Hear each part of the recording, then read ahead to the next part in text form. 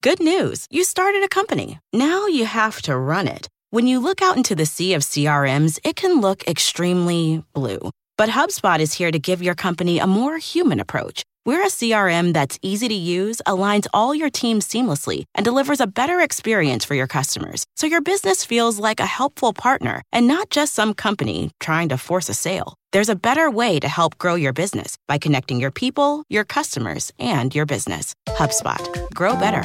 On this episode of Greater Than 0%, we hear from Dr. Carly Lappin, who is the Director of Clinical Outreach at the Place for Children with Autism, which is an organization that provides autism therapy for children ages 2 to 6 on a mission to enrich the lives of the children they serve.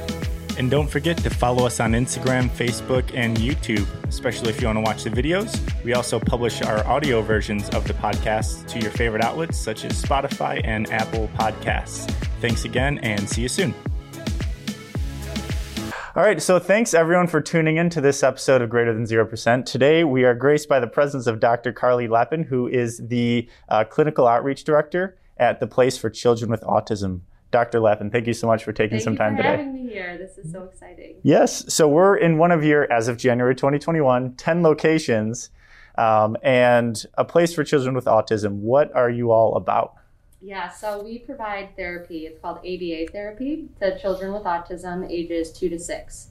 It's a really important age to start therapy. There's a lot of research to show just how effective it is for that age group. Sorry, my mask is... No, it's fine.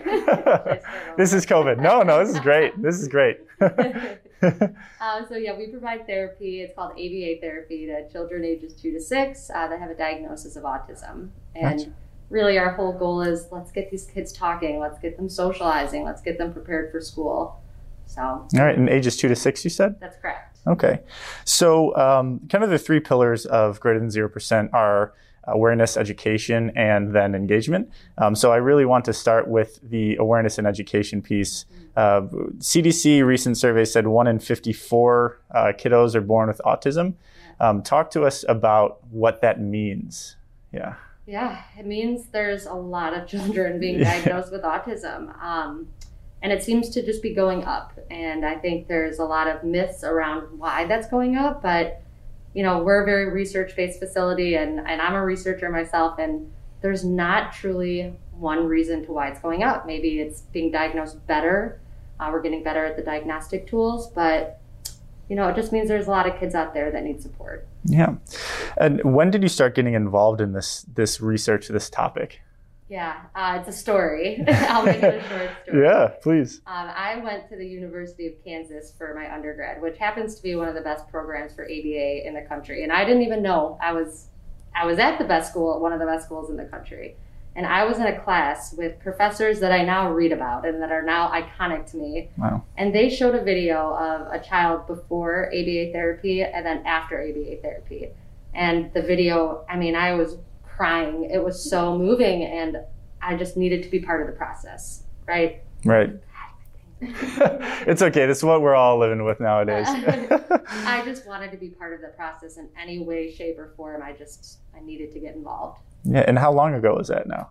Oh, gosh, maybe like 10 years ago. All right. Is that around the time that you joined or were a part of this organization? Not this organization, no. So I did my undergrad in ABA, and then I went in and got my master's at another just really rigorous program in Texas. And I got my master's there. I started doing research there. And then I just finished my doctorate in behavior analysis as well. So wow. It's a lot of schooling. It sounds like a lot of schooling. Yeah, these are families' kids. Yep. And the people that are working and leading this field need to be educated and really just passionate, you know? So. And ABA, I kind of want to double click on that. What is ABA at a very high level, and maybe what are some of the other treatment options? Yeah, ABA is applied behavior analysis. So it's a science. It's a science based on human behavior. So ABA can be used, we use ABA with our wives and husbands all the time when we praise them for doing the dishes, and then they continue doing the dishes more often in the future. We just use reinforcement. Like, these are all principles of behavior, but it's been shown very effective to use these principles with children with autism to help them. Okay. Yeah. So ABA, was it started for children with autism, or was it a completely separate application when it, 30 years ago, I think, is when it started? Separate. They were doing a lot of research with animals, a lot of research with individuals with dementia, autism, special needs. All around. It's not just for autism. I think people mistake that a lot. It's a science. Yeah. And then Place for Children with Autism focuses on kids ages 2 to 6. Why that age range? Yeah, a lot of research supports that the most crucial time, this is when children's brains are developing. The best prognosis is when you start early, 2 to 6, even 1.5 to 6. Right when you get that diagnosis of autism, ABA therapy should be started immediately. Okay, so it's the core age range for helping the treatment of this. And it is. It's very effective with older children as well and adults. I worked with adults in Texas. It's effective. It's just more effective. And I hate to say that, but the earlier you start, the better the prognosis. Okay. So with the increasing, I don't want to say increasing people being born with autism, but maybe like you mentioned, is we maybe have better ways to diagnose it or to see it versus not actually having it diagnosed. I feel like a lot of people, at least myself, are thinking, how can we, if we're planning on having kids as a parent, what can we do now to maybe have that be less likely? But I feel like that kind of paints a bad picture on like autism in general. But the thing I was going to tell you is don't worry. Yeah. Don't worry so much. There's nothing that parents can do to. A lot of parents I talk to think they're at fault for some reason, maybe bad parenting or whatnot, and that is just not the case at all. Researchers don't know exactly why autism happens, but there's a genetic component. It's something with way neurotransmitters are going off in the brain. It is not directly related to anything environmental. That means it's not related to vaccines. It's not related to the type of parent you are. Okay. And saying that I'm sure that brings a lot of peace to people's minds when they're thinking about it.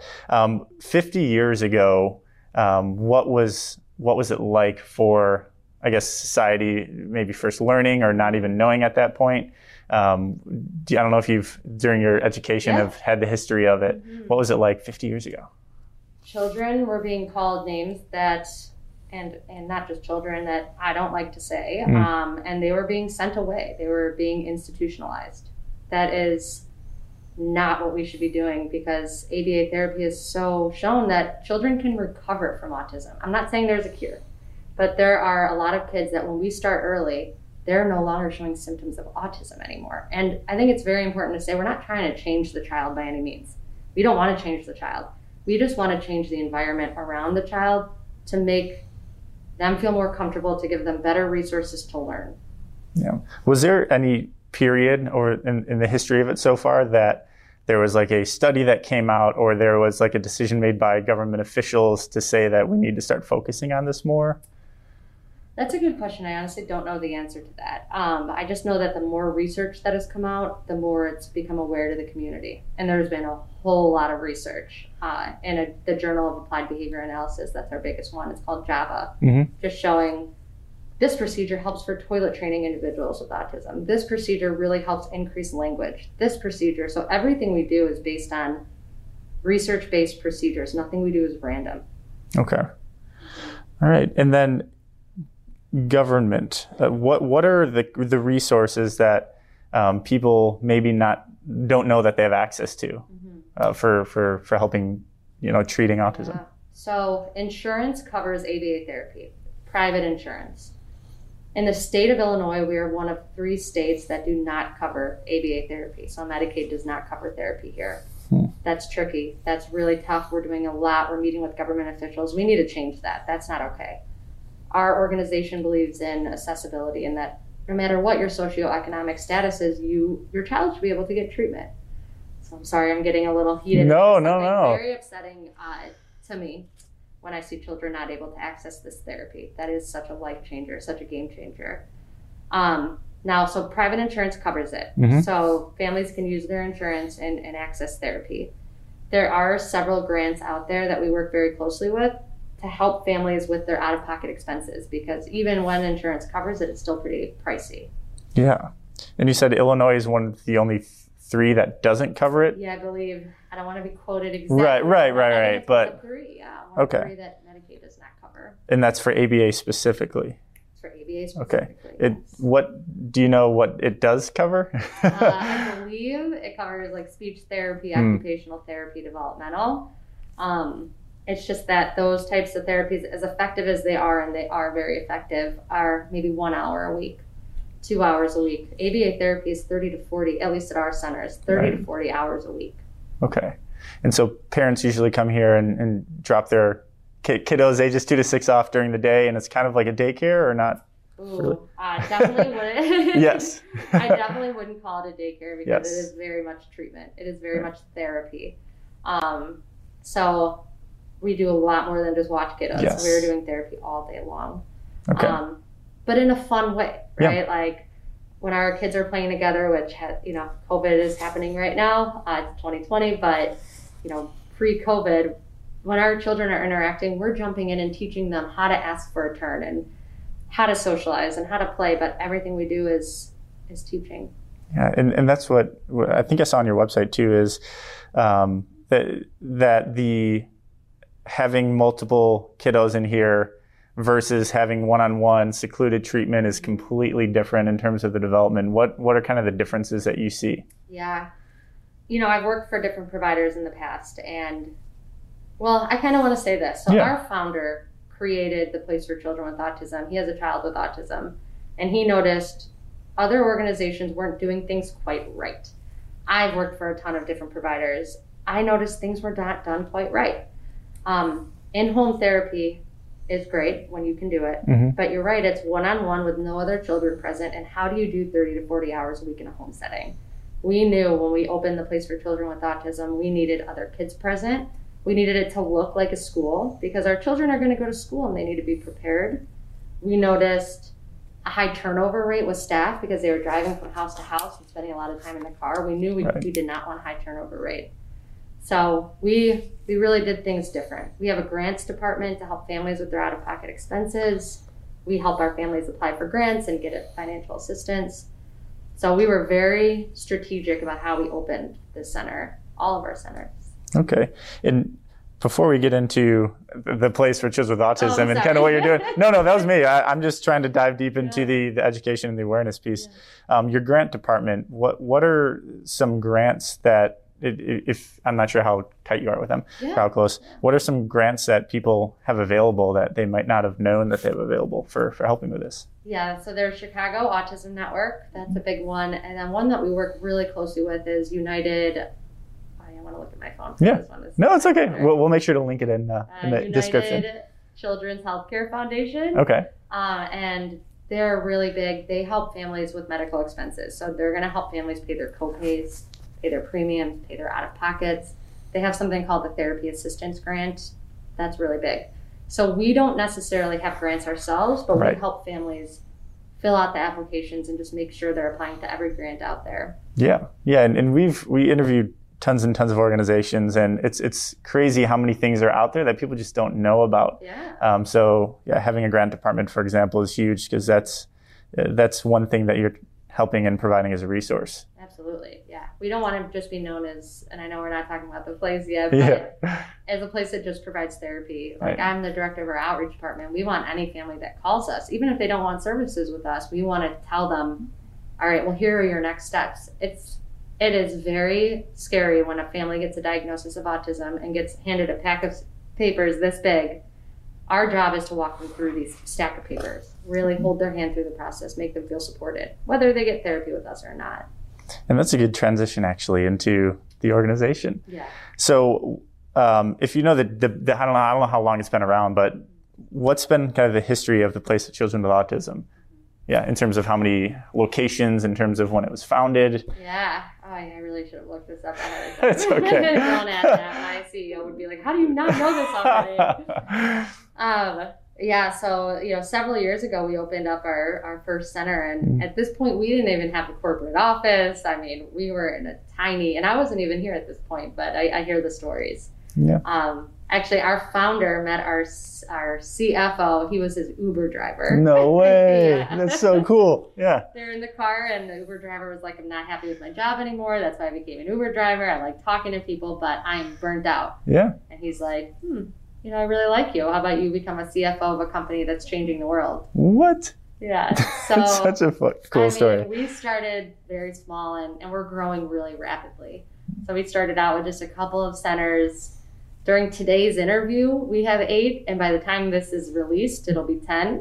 Wow. Or approaching 10. So, but we're big on, as we grow, it's to help more communities, but not change who we are and not change our small knit, family here. All right.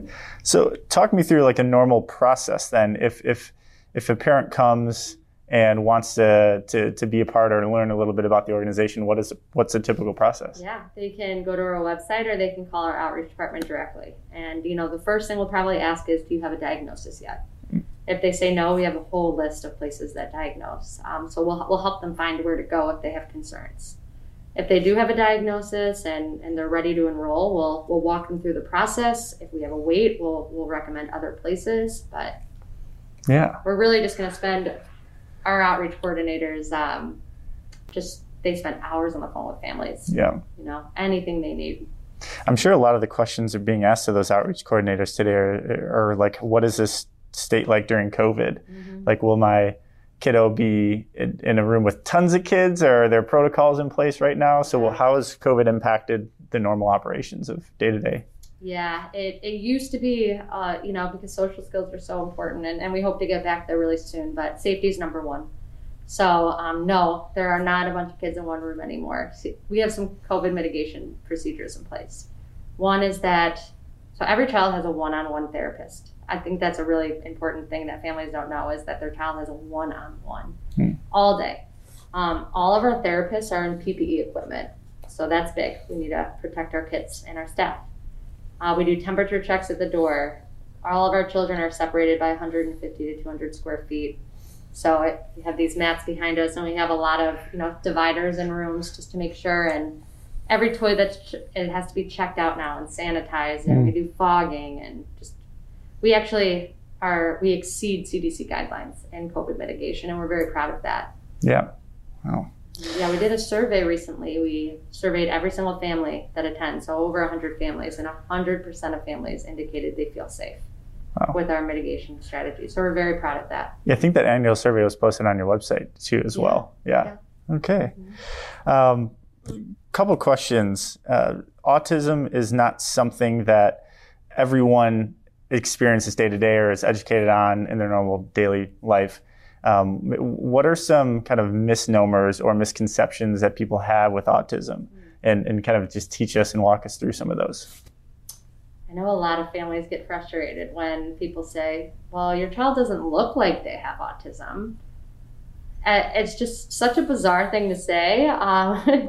It is called an autism spectrum disorder because no two kids are the same. It's a huge spectrum, and you might not see something.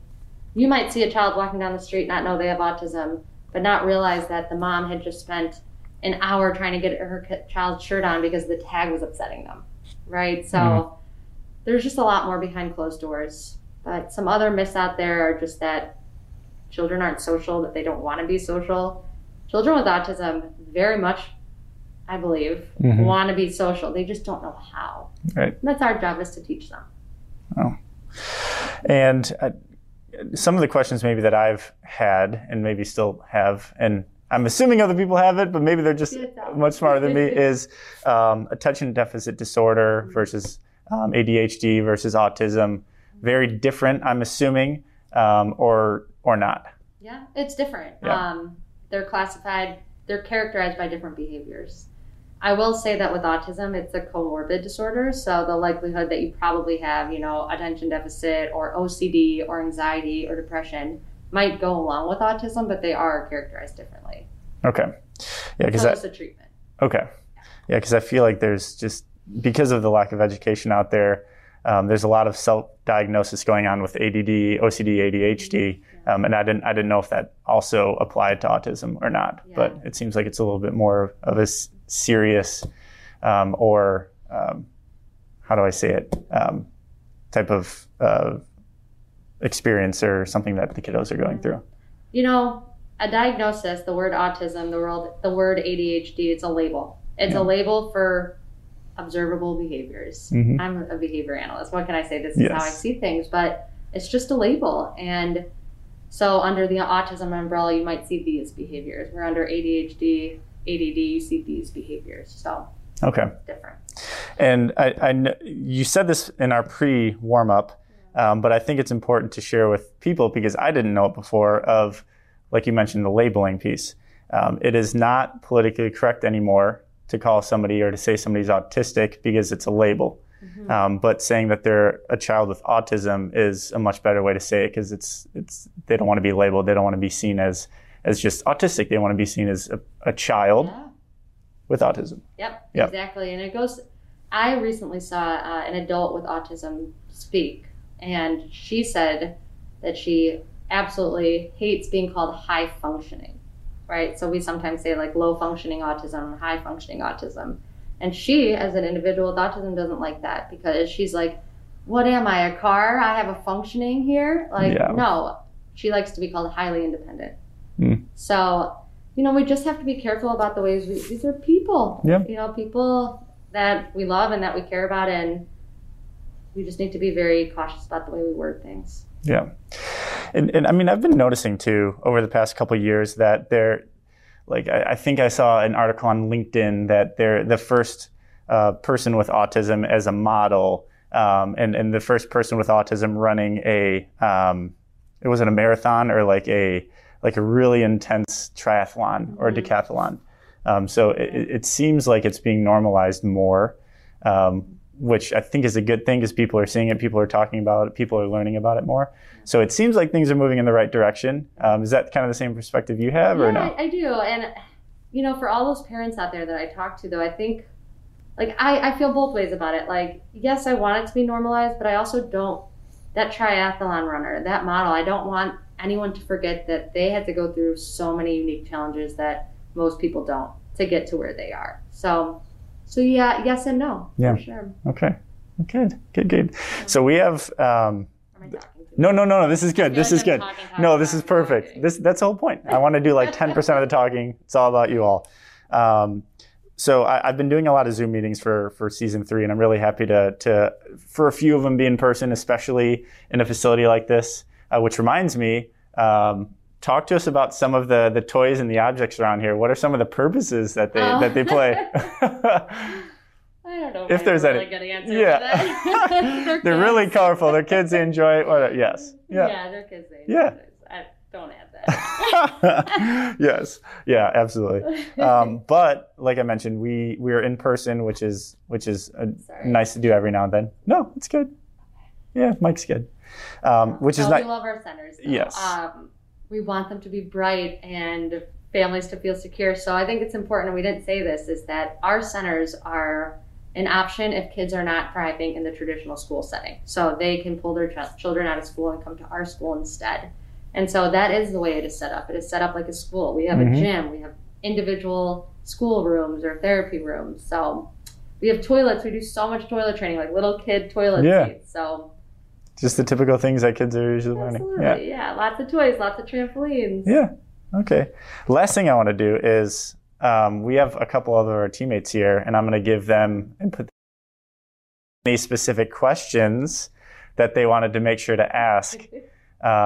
Kevin, anything on top of mind that you want to ask? And I'll repeat it for the people that are on audio only as well. Yeah. One thing that sounds like ABA focuses just on very normal social interactions. Can you go into more detail about any services for quality of life, like helping with living accommodations or working with life skills, like crossing a street safely, or just going to a store and picking out groceries or getting a coffee? So it sounds like maybe ABA therapy is more normal programming, but is there any way with social interactions? Oh, definitely. That is such a good question. So I think there's a couple of things. One, we require parent training, parent education with every child that we serve, because we want to make sure everything we're doing here is, translating and generalizing to the home environment. But we also meet families out at the store and we help their children, practice pushing the cart. And, there's some challenging behaviors when they have to leave the toy aisle. So we'll practice that skill. We go on walks. We definitely practice looking left and right and crossing the street and really anything you can think of. So we do an assessment on every child that comes in, and we look at where are they now and where should they be. We look at all those norms. What independent living skills do they have? How are they communicating? How are they socializing? And our whole job is to write up treatment goals to get them to where they need to be for their age. That goes along with all of that you're talking about. So thank you for bringing that up. All right. And it looks like we have one more question. Corey? Yeah, I'm curious. A lot of what we've talked about today has been phenomenal, and it has truly focused mostly on the children with autism. I am curious, through your organization's curriculum, how are you all supporting, beyond the child? Are you bringing in the families? Are they getting education or learning skills? What does that kind of look like for the organization? Yeah, parents are required. It is a requirement that they are participating in parent training. And so we will have them observe the way that we're working with the child. We'll observe them. We take data on parents too. So I hate to say that, but, we're constantly taking data on the child all day. How many colors did they master? How many words did they say? It's actually ethically, we are required by insurance companies, and I love that they require it, to take data on parents too. Mm-hmm. So we're really making sure they're mastering the skill. And the same way, if a child's not mastering the skill, we will adapt how we're teaching parents too. So, thank you. No, that was a great question. Yeah. There's one other thing I didn't mention that I really want to mention. Please. We were recently given, it's called the BCHOE accreditation. It's the Behavioral, let me go look at my BCHOE? Behavioral Health Centers of Excellence, BHCOE. Got it. Yeah, don't show me messing that No. BHCOE. And it is a huge deal. Huge. So it's a third party, and they do rigorous examination. You have to apply for this accreditation. They look at consumer satisfaction. So our parents, they reach out to all of our parents, all of our staff. They look at all of our data, all of our protocols, and they grant very few organizations this accreditation. Mm-hmm. It really just means they're surpassing expectations, and they're one of the best providers in the country is really what it means. And we were just granted that. So it's going to be on our website soon, just like the badge of honor, and it's a big deal. Wow. Well, congratulations. Thank you. Yes. Thank you. Doesn't sound like it was easy to get. It was not easy to get. It took months and months and months, and interviews with everybody on our team, from the way we do our outreach, the way we everything. Yes. It was a lot. Oh, wow. Well, again, congrats. And I'm sure, when we share all the information about your organization, people can go see that as well. Yeah. Well, we're coming to the end. I'm sure people that are listening might want to know how that they could reach out or learn more. What are your social medias that you have? I know, but I just want to for the camera so you can see it. If a parent wants to talk to us directly, there's two really good ways. One is go to our website, www.theplaceforchildrenwithautism.com. Fill out a contact us form or an enroll form or whatever. I don't like saying whatever, sorry. No. Go to our website, call us, reach out. Go to our website, fill out a contact us form. We will reach out to you in 24 hours, unless it's a weekend, 24 to 48 hours, or call us directly, 224-436-0788, Spanish and English. Our outreach coordinator or myself will contact you immediately, and we will talk to you. You can follow us on Instagram. You can follow us on Facebook. We post a lot of our events that are coming up and things like that. All right. Well, is there anything else that you want to leave us with before we wrap up here? Yeah. And I want to talk about 2021. Yes. Because we're really excited about that. So we truly believe we're one of the best providers in the country, and we feel like it's our responsibility to expand to new areas. So we've recently, by the time this is out, our Orland Park location will be open. Mm-hmm. Waukegan, we're still enrolling for that location. We're going a little bit further north. And then this year we're opening up in Pilsen, Aurora, and Elgin. And we're already enrolling for that. So if a family is near that area, or they want us to expand to an area that we're not at yet, reach out to us. We take those considerations very carefully. All right. Well, thank you. And of course, per usual, we'll be sharing all this information on the website when we post it to Spotify, to Apple, all that jazz. But thank you, Dr. Lappin, so much for your time. This is so fun, and, and we're so honored to even be one of these organizations changing the world. So thank you. All right. Thank you all for tuning in, and until next time. Thanks for tuning into this episode. If you know of a great organization or individual leaving a positive impact, we'd love to tell their story. Check us out and contact us at gtzp.org. And don't forget to follow us on Instagram, Facebook, and YouTube, especially if you want to watch the videos. We also publish our audio versions of the podcasts to your favorite outlets such as Spotify and Apple Podcasts. Thanks again, and see you soon.